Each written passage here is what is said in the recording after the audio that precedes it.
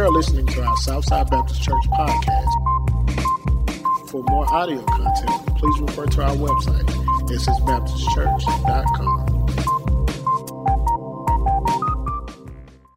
We've been in the book of James, but today we're taking a break from it, and we're going to be dealing with the subject I've titled, Signs the Follower of Jesus Christ Cannot Ignore. I woke up a few weeks ago, and I said to Sheila, as we were sitting there studying, I said, God wants me to go to Israel. Now, I've never been to Israel.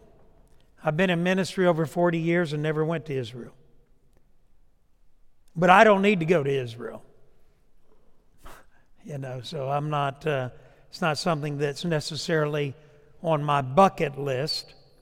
I just want to be able to do what I've done in Africa, in Europe, and in the States, is just preach Jesus. See people come to Christ. But I told Sheila, I said, I feel led to go to Israel. And she said, for how long? I said, at least a month.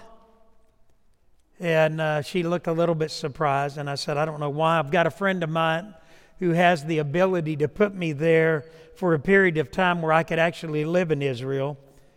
And but this was before all of this took place. And I felt like that God was already preparing my heart for what was coming. Jesus said in John 14:1, He said, let not your hearts be troubled. You believe in God, believe also in me. In my Father's house are many mansions. If it were not so, I would have told you. I go to prepare a place for you, and I will come again and receive you unto myself, that where I am, there you may be also. So one of the things that Jesus made clear is that He's coming back. Even when He ascended into heaven, if you remember the disciples that were gathered there, as they watched Him ascend up into the heavens, they were looking up, and the angel said, why are you standing here looking up? Just as He went up, He'll one day come back down. Now get on and do what He's called you to do. But the question is, are we seeing the prelude to the Battle of Armageddon? Is the world's armies converging in a united assault against the United States, but more so a nation called Israel? Because I believe Israel and the U.S. and countries that align themselves with Israel are in danger. And I'll be talking next week about the United States. But more so, are we at the brink of the second coming of Jesus Christ? Is the rapture close? And if so, what do you and I need to be doing? Ledge and a group are in Scotland, but we were riding along and Ledge said, Dad, I've thought a lot about what you said. The fact that Israel is less than the size of the state of New Jersey, its population, listen, I stand corrected. The population of Israel is 0.19% of the world's population. Ledge looked at me as we were riding along, and he said, Dad, you're right. Israel is less than the state of New Jersey geographically. It's 1/5 of 1% of the world's population. And yet it consistently is the focus of the entire world. And he said there can only be one answer, and that is there is a spiritual battle going on in this world in a realm we cannot see. Paul said it. He said we don't wrestle against flesh and blood. Paul said our battle is a spiritual battle, and it's taking place. And ultimately, it will culminate physically on this earth. And you and I need to be ready. And Ledge is right. That's the only answer. Now, I want you to take your Bibles and turn to the book of Ezekiel. Ezekiel chapter 36 will begin there. And we're going to be doing a little history today so that you understand the Jewish people, who they are. Now, let me go ahead and say one sign that we've seen here in the last few days is the preemptive strike of Hamas. Who is Hamas? Hamas emerged in 1987 during the first Palestinian uprising. They are an outgrowth. I want you to listen closely. Everybody look this way, because next week I'm preaching a message that I believe could bring threats to my life. So you need to listen closely. Hamas emerged in 1987 during the first Palestinian uprising as an outgrowth, and listen closely, of the Muslim Brotherhood. It's a Palestinian branch of the Muslim Brotherhood. They've been in power since 2007. They won legislative elections in the Palestinian territory. They ended the other organization, a group called Fatah. They've ended their leadership there. But let's look at Ezekiel chapter 36, beginning at verse 1. Now, everybody listen real closely. Ezekiel, the prophet of the Old Testament. Isaiah was sawed in two with a wooden saw. He warned Israel of idolatry. They killed him.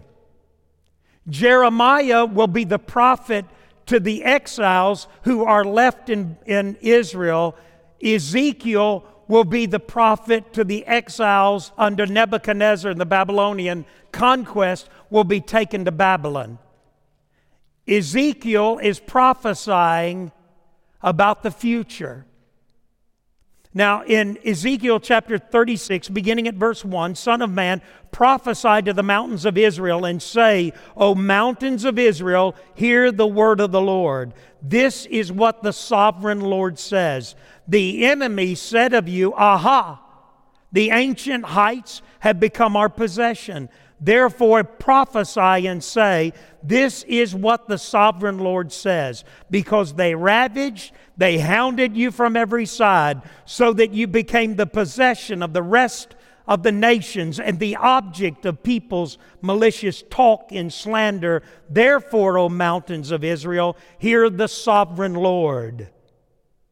This is what the sovereign Lord says to the mountains and hills, to the ravines and the valleys, to the desolate ruins and the deserted cities, the towns that have been plundered and ridiculed by the rest of the nations around you. This is what the sovereign Lord says. In my burning zeal, I have spoken against the rest of the nations, against all Edom, for with their glee and with their malice in their hearts, they made, what does that say there? They made what? My land their own possession, so that they might plunder its pasture land. Therefore prophesy concerning the land of Israel. Say to the mountains, to the hills, to the ravines, and the valleys, this is what the sovereign Lord says. I speak in my jealous wrath, because you have suffered the scorn of nations. Therefore this is what the sovereign Lord says. I swear with uplifted hand that the nations that are around you will also suffer scorn. Let's pray again. Lord, we love you. We give you glory. We pray all of this in the name of Jesus. Lord, cleanse me, forgive me. Use me, dear Lord, as a tool in your hand. Cover me by the blood of the Lamb. And Lord, may everything be for your glory and honor. And may we leave here understanding the covenant relationship of your people, Israel. And we pray this in the name of Jesus. Amen. Amen. You can be seated. Hamas, who led an assault this past week, we were watching this on the news, seeing how it was transpiring, taking place. Hamas is backed by Iran. Iran is a strong supporter of Hamas. They are an ally. Behind Iran is Russia. Russia is an ally. Russia is an ally to Iran. Iran to the Palestinian group called Hamas. Iran is a strong supporter. They're an ally. You may say, well, why can't they all get along? Because Iran has made it clear. Their leadership has made it clear. Hamas has made it clear, now backed by the Russians, basically to exterminate, to rid the earth of the Jewish people. That is what they are set to do. Debbie Lott sent me a question. In fact, it was the only question. Surprising. Maybe a little. Debbie Lott sent the question and said, as to the United States in light of prophecy, where is it? Let me answer you real quickly. Take a right, go over to Ezekiel 38. Real quickly, I'm going to answer her question, and then we're going to move on. But I value the fact that you ask it. In Ezekiel 38, the word of the Lord came to me, Son of man, set your face against Gog, the land of Magog, the chief prince of Meshech and Tubal. Prophesy against him and say, this is what the sovereign Lord says, I am against you, O Gog, chief prince of Meshech and Tubal. Now what is that and who are they? Magog would be a title. Gog could be a title, could be prince, could be czar. Magog. Gog is a reference to Russia, to the kingdom to the north. When you read on down there, Meshech and Tubal, he begins to go on, and what he's saying is, he moves on down. Let me move quickly. Verse 4, I will turn you around, put hooks in your jaws, bring you out with your whole army, your horses, your horsemen fully armed, a great horde with large and small shields, all of them brandishing their swords. Persia is Iran. So somewhere in the future, Ezekiel said, I see a battle. It is the battle of Armageddon, the valley of Megiddo, when God says, I will bring Russia from the north, I will bring Persia, which is Iran, and I will bring them against the people of Israel. Cush, Put will be with them, all with shields and helmets, also Gomer with all its troops, Beth Togarmah, and from the far north with all of its troops. All of that will be Arab nations, Russia, Iran, all of them will be converging. God says, I'm going to bring them to Israel. I'm bringing them to this battle. Verse 7, get ready, be prepared. You and all your hordes gathered about you. Take command of them. After many days, you'll call arms. He begins to describe this battle that is going on. Now, down in verse 13, Debbie, he mentions in verse 12, I will plunder and loot, turn my hand against the resettled. Notice that. Everybody look this way. Ezekiel is in the middle of the 6th century to an exiled people that are living in Babylon. He said there'll come a day when the Jewish people will resettle back into the promised land. In a moment we'll talk about that, 1948. Against the resettled ruins, and the people gathered from the nations. All the people of Israel came back together, reformed the nation, resettled the region of Israel in 1948. He's writing this 2,500 years before that event took place. Now let's read on. They'll be rich in livestock goods, living at the center of the land. Debbie, you see that? Sheba and Dedan, and the merchants of Tarshish, all her villages will say, have you come to plunder? Now who is this? Sheba and Dedan are references to Saudi Arabia. The merchants of Tarshish. Who's Tarshish?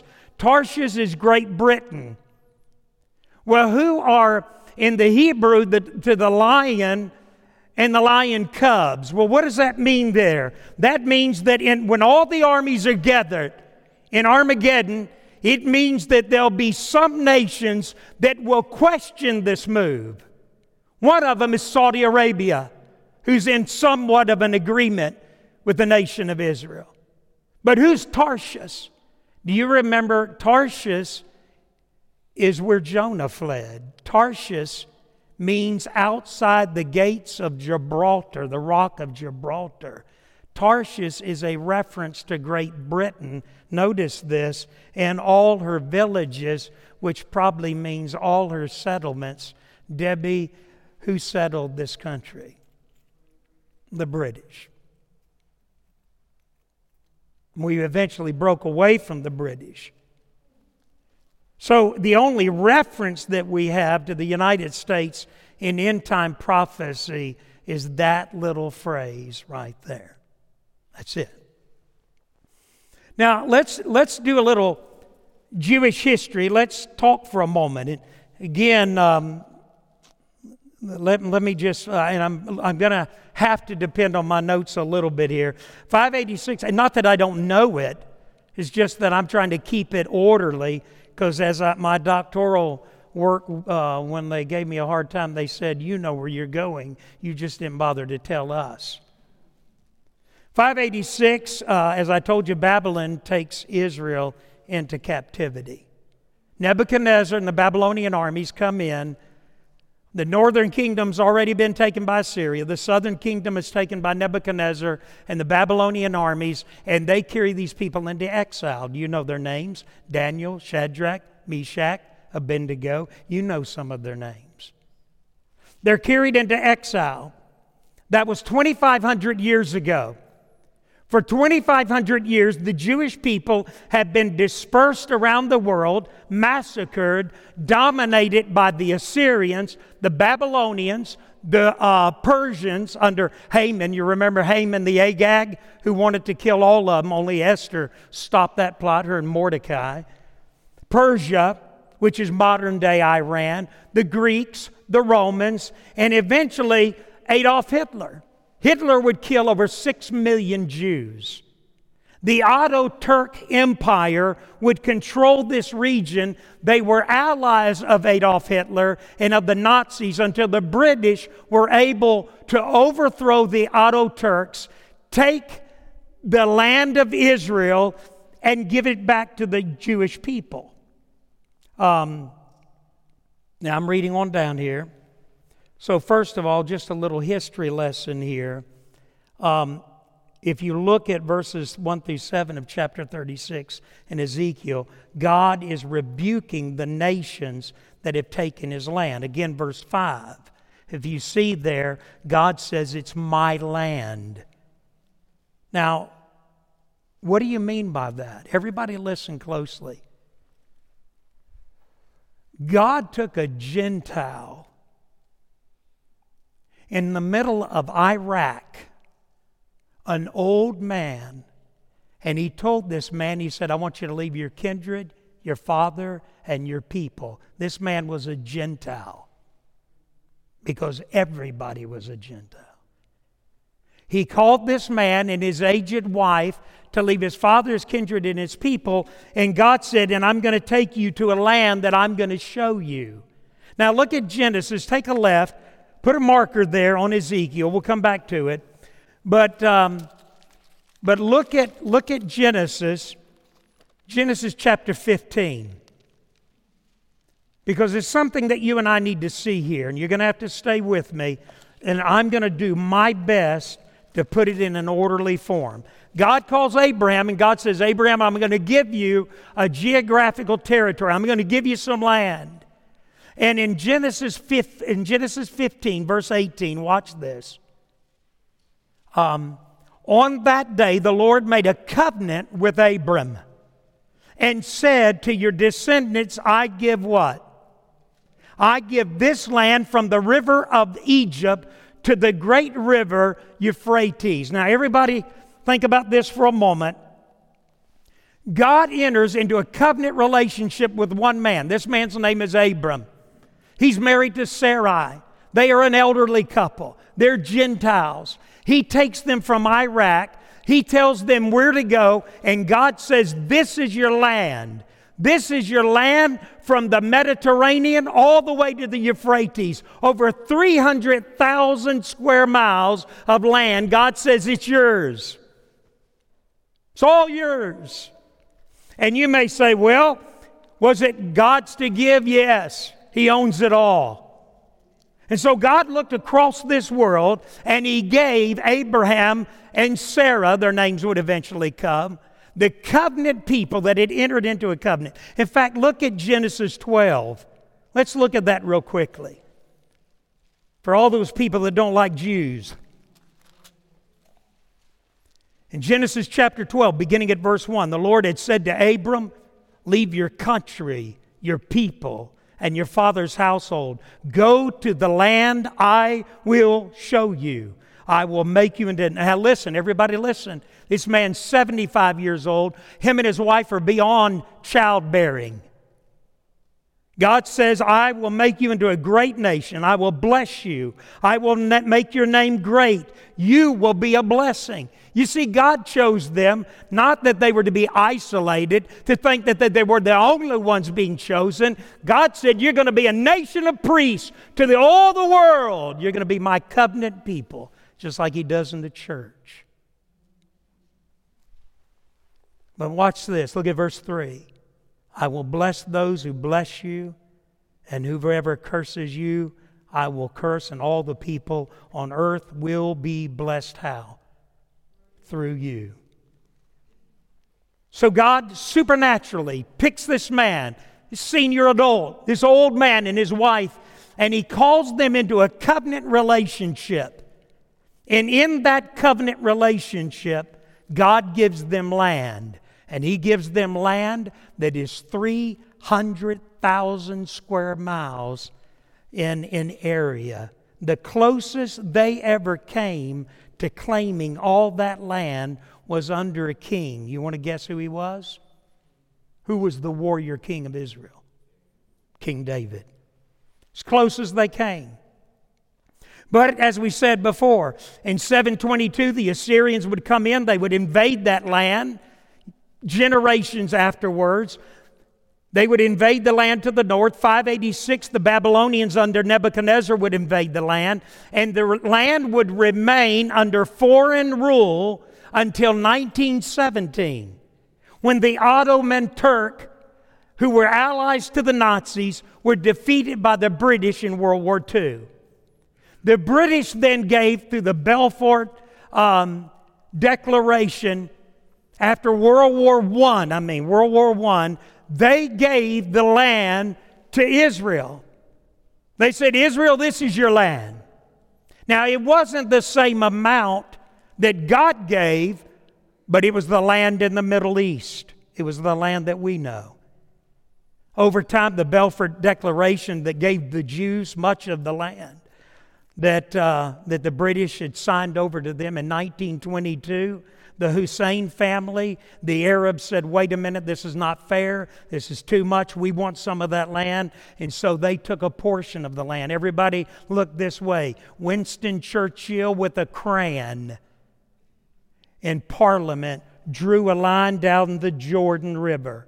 He literally failed to see what God had done all the way back to the book of Genesis. Churchill, after the defeat of the Nazis and the Ottoman Turk, he drew a line down the Jordan, and he said Israel has to the west, and Jordan has, and the Arabs have it to the east. That'll solve it, and it'll be over. We won't have no more problems. One writer said this: the Jews were left with a territory, as we know today, smaller than the state of New Jersey. God gave them over 300 square miles of land, and now they have 8,130 square miles of land. One individual said, land for peace has always gone against the Jewish people. Anyone can live there. One writer said, anyone can live there. Anybody can be live in God's land in Israel, but they can't take the land. Now let's read on. Look at Ezekiel 36, 22 through 28. Therefore say to the house of Israel, this is what the sovereign Lord says, this is not for your sake, O house of Israel, that I'm going to do these things, but for the sake of my holy name, which you have profaned among the nations where you have gone. In other words, God, everybody look this way. When God took Nebuchadnezzar and the Babylonian Empire, they came in and they destroyed the city of Jerusalem, destroyed the temple, carried the people into Babylonian captivity. God said that happened because they had profaned His name. They had gotten caught up in idolatry. But now God is gathering them back, and Ezekiel is seeing it. O house of Israel, God says, for the sake of my holy name, which you have profaned among the nations where you've gone. Verse 23, I will show the holiness of my great name, which has been profaned among the nations, the name you have profaned among them. Then the nations will know that I am the Lord, declares the sovereign Lord, when I show myself holy through you before their eyes. For I watch this, for I will take you out of the nations. I will gather you from all the countries. Now these people have been dispersed for 2,500 years. And I will bring you back where? To your own land. I will sprinkle clean water on you. You will be cleansed. I will cleanse you from all your impurity, from all your idols. I will give you a new heart, put a new spirit in you. I will remove from you the heart of stone, give you a heart of flesh. I will put my spirit in you and move you to follow my decrees and be careful to keep my law. You will live in the land I gave what? I gave your forefathers.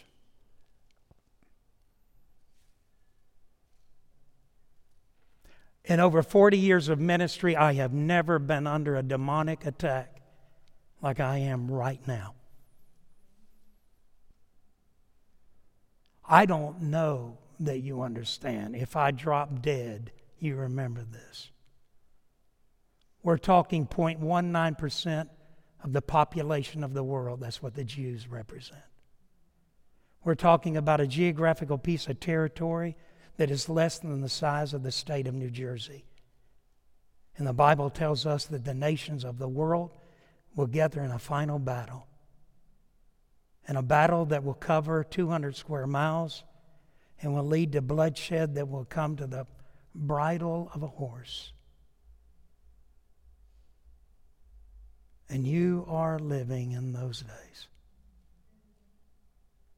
Not because of what's going on this week in Israel, but because I could sit here right now and give you for the rest of the afternoon one prophetic statement after another, and the Word of God that's been fulfilled.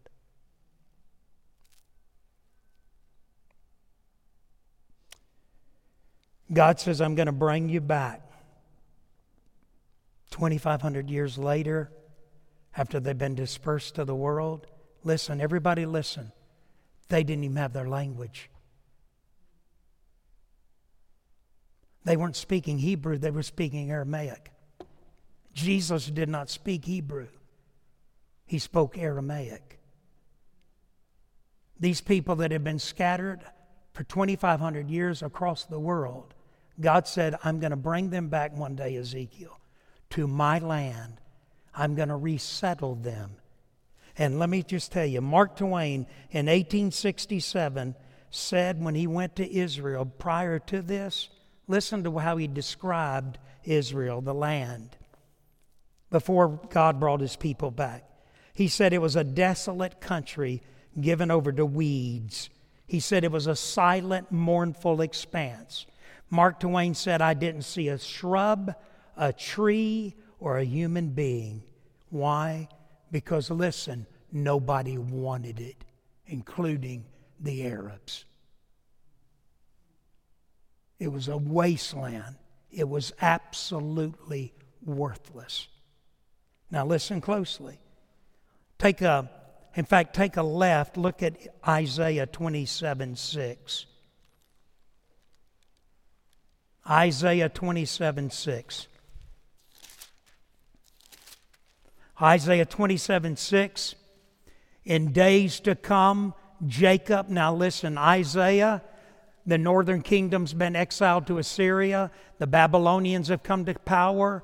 They have taken the people out of the land of Israel. They're now exiles. But watch Isaiah 27:6. In days to come, Jacob will take root. Israel will bud and blossom and fill all the world with what? With fruit. Did this happen?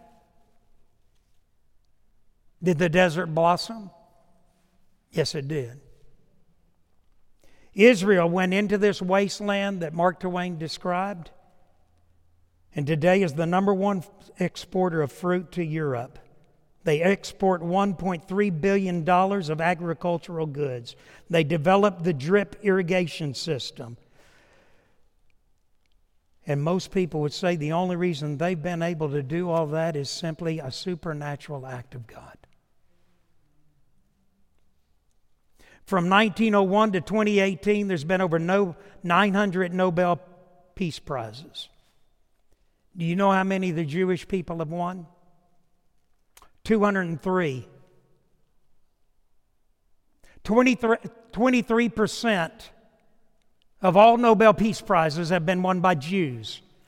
0.19% of the world's population, living on geographical territory less than the size of New Jersey, surrounded by their enemies. The people that over 6 million died in the Holocaust. Only 14.5 million Jews in all the world. Let me put that in perspective. The Muslims make up 23% of the world's population. Do you know how many Nobel Peace Prizes they've won? 12. The hand of God is clearly on the Jewish people.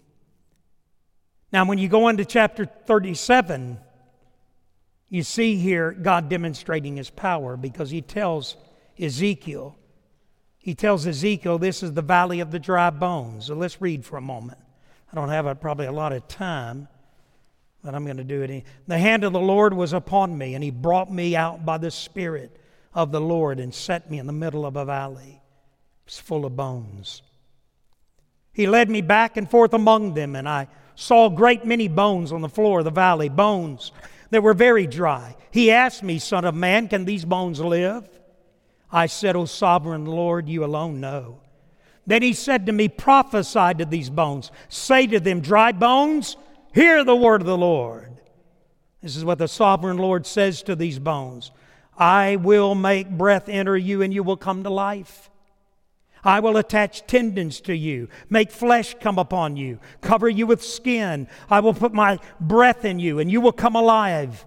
Then you will know that I am the Lord. So I prophesied as I was commanded. And as I was prophesying, there was a noise, a rattling sound. And the bones began to come together, bone to bone. I looked, and tendons and flesh appeared on them. Skin covered them, but there was no breath in them. Then He said to me, prophesy to the breath. Prophesy, son of man. Say to it, this is what the sovereign Lord says. Come from the four winds, O breath. Breathe into these slain that they may live. So I prophesied, and as He commanded me, breath entered them. They came to life. They stood up on their feet, a vast army. And He said to me, Son of man, these bones are the whole house of Israel. They say our bones are dried up, our hope is gone, we're cut off. Therefore prophesy and say to them, this is what the sovereign Lord says, O my people, I'm going to open your graves, bring you up from them. I'll bring you back to the land of Israel. Then you, my people, will know that I am the Lord. And we'll stop there. You know what God was telling Ezekiel 2,500 years ago? God said to Ezekiel over 2,500 years ago in the middle of a valley of dry bones, God said, I know, Ezekiel, it looks hopeless, but I want you to know there come a day when I'm going to reach around the world and I'm going to bring all my people, and they're going to be brought back to Israel. They're going to be brought back to this territory. It may be smaller than New Jersey. It may be 1.19% of the world's population, but I'm going to bring them back.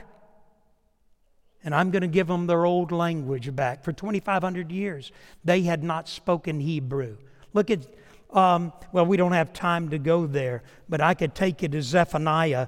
Zephaniah chapter 3, verse 9. You can write that down. In Zephaniah chapter 3, verse 9, God told Zephaniah, He said, there'll come a day when my people will speak the Hebrew language again. And they have. God gathered His people. Soviet Union all of a sudden crumbled. Do you know that in the grand scheme of international politics, do you know we can't explain what happened to the Soviet Union? We can't explain why the Berlin Wall came down. We can't explain why the world all of a sudden hit this moment when God reached around the world and He called the Jewish people home from all over the world. They came back. God broke down every barrier, every wall. And most Jews said they had 3 years to get back to Israel. But they're back. Zephaniah says that they would rediscover their language, and they did. A man by the name of Ben Yehuda was the reviver of the Hebrew language and brought it back. He made a commitment to speak the language, the Hebrew language, and before long, all of Israel was. Let me go back. I'll close in a moment, but let me go back to her Independence Day. When the British gave Israel that little piece of property, that little geographical area, everybody listen, midnight, May 14th, 1948, 11 minutes after that took place, all hell broke loose on the Jewish people.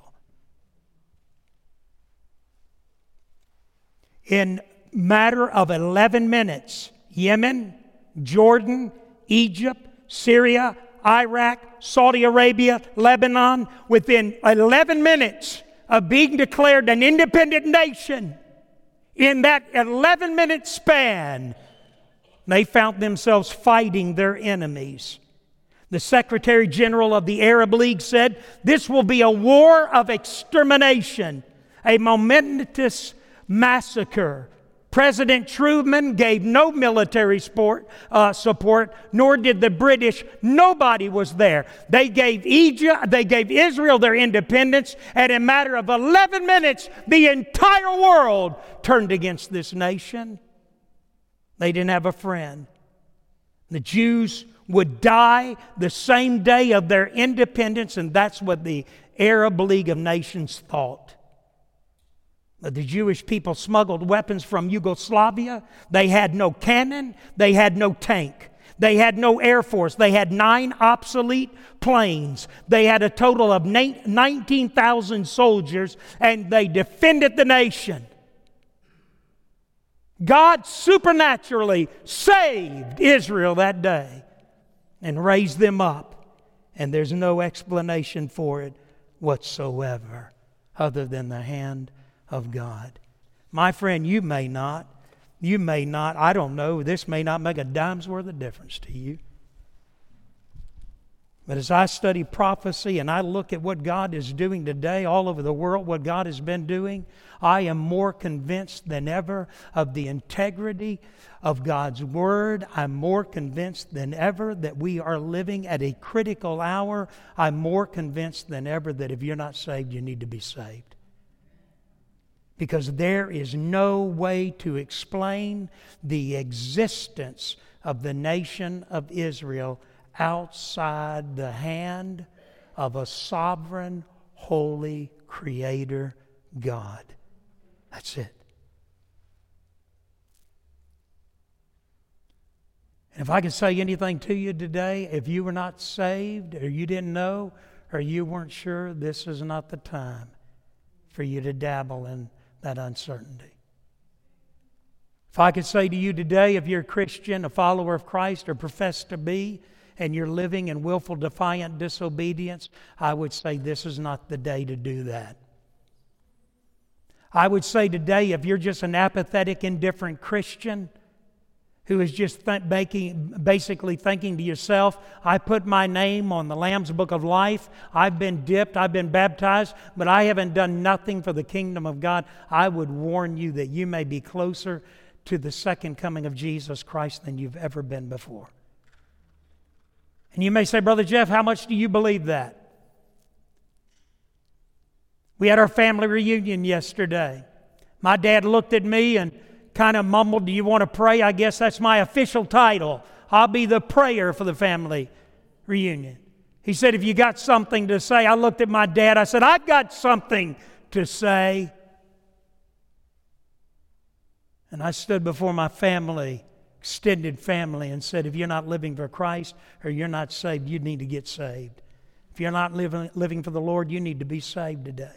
And I may have stumbled through this message. This is outside my comfort zone. I'll probably be better prepared because, to be honest with you, last Thursday, one of my dear friends was in a curled fetal position trying to talk to me, and the next day he dies. And like this past week, I've had to be at a funeral home and bury a dear friend.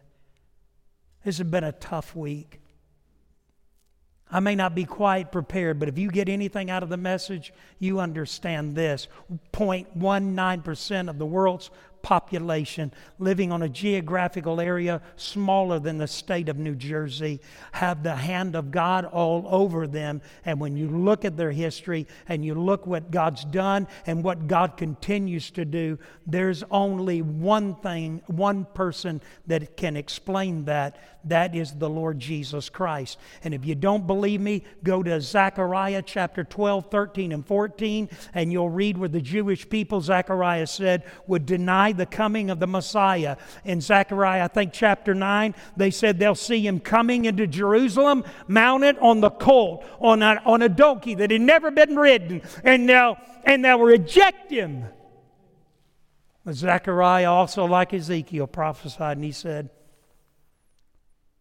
but there'll come a day when the Jewish nation will be in the valley of Megiddo, when the world's armies will converge, and in that moment, the Bible says there'll be an earthquake like has never been before, and God will step into His creation, and He will save His people, the nation of Israel.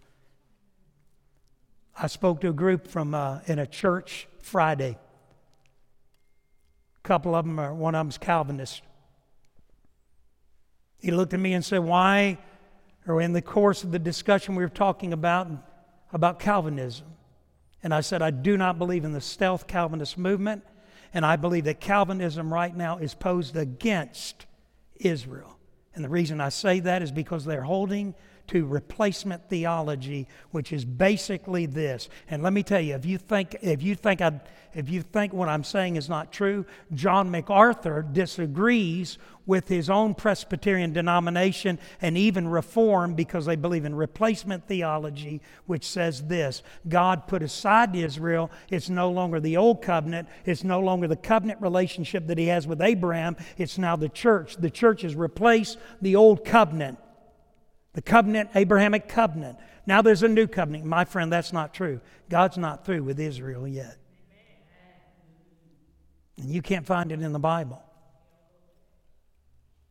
If you don't know Him, you couldn't pay me to leave. Some of you have yawned and looked about half awake through this. Shame on you. Shame on you. I don't care if you had to get an espresso. But I tell you this much. Next Sunday, and when I preach, if you're not 100% plugged in, fire me or I'll quit. You'll be looking for another pastor. These are a serious time. These are serious days. And you and I can't lazy our way through them any longer. This church should be full. You should have people in this church. You should be out there bringing your family, getting people to come, talking in the work environment wherever you are. My friend, we may not have long. Let's pray. Our Heavenly Father, dear Lord, I have maybe stumbled through, maybe wrestled.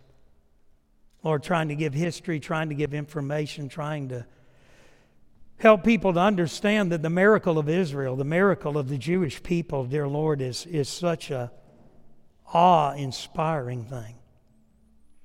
A people that are 1/5 of 1%, who have received 23% of the Nobel Peace Prizes.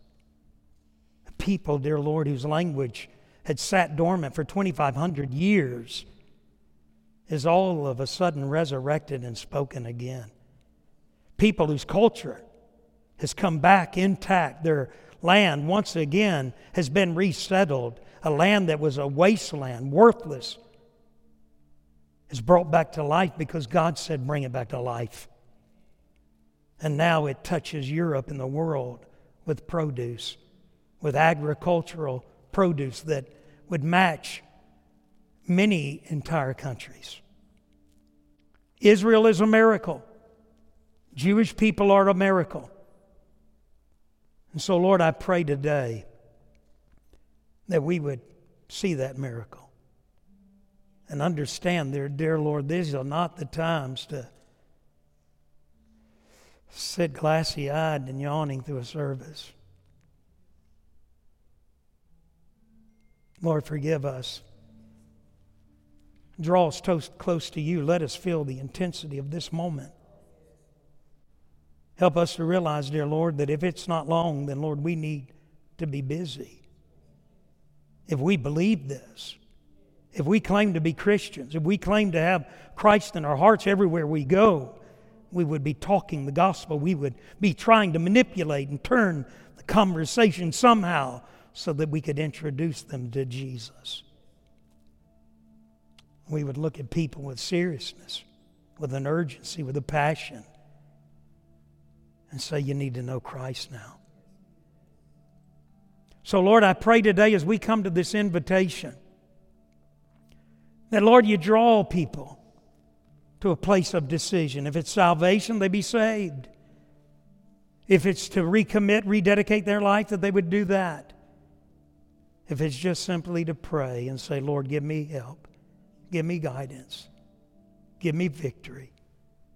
And Lord, we'll give you the glory. And we pray this in the name of Jesus. Amen.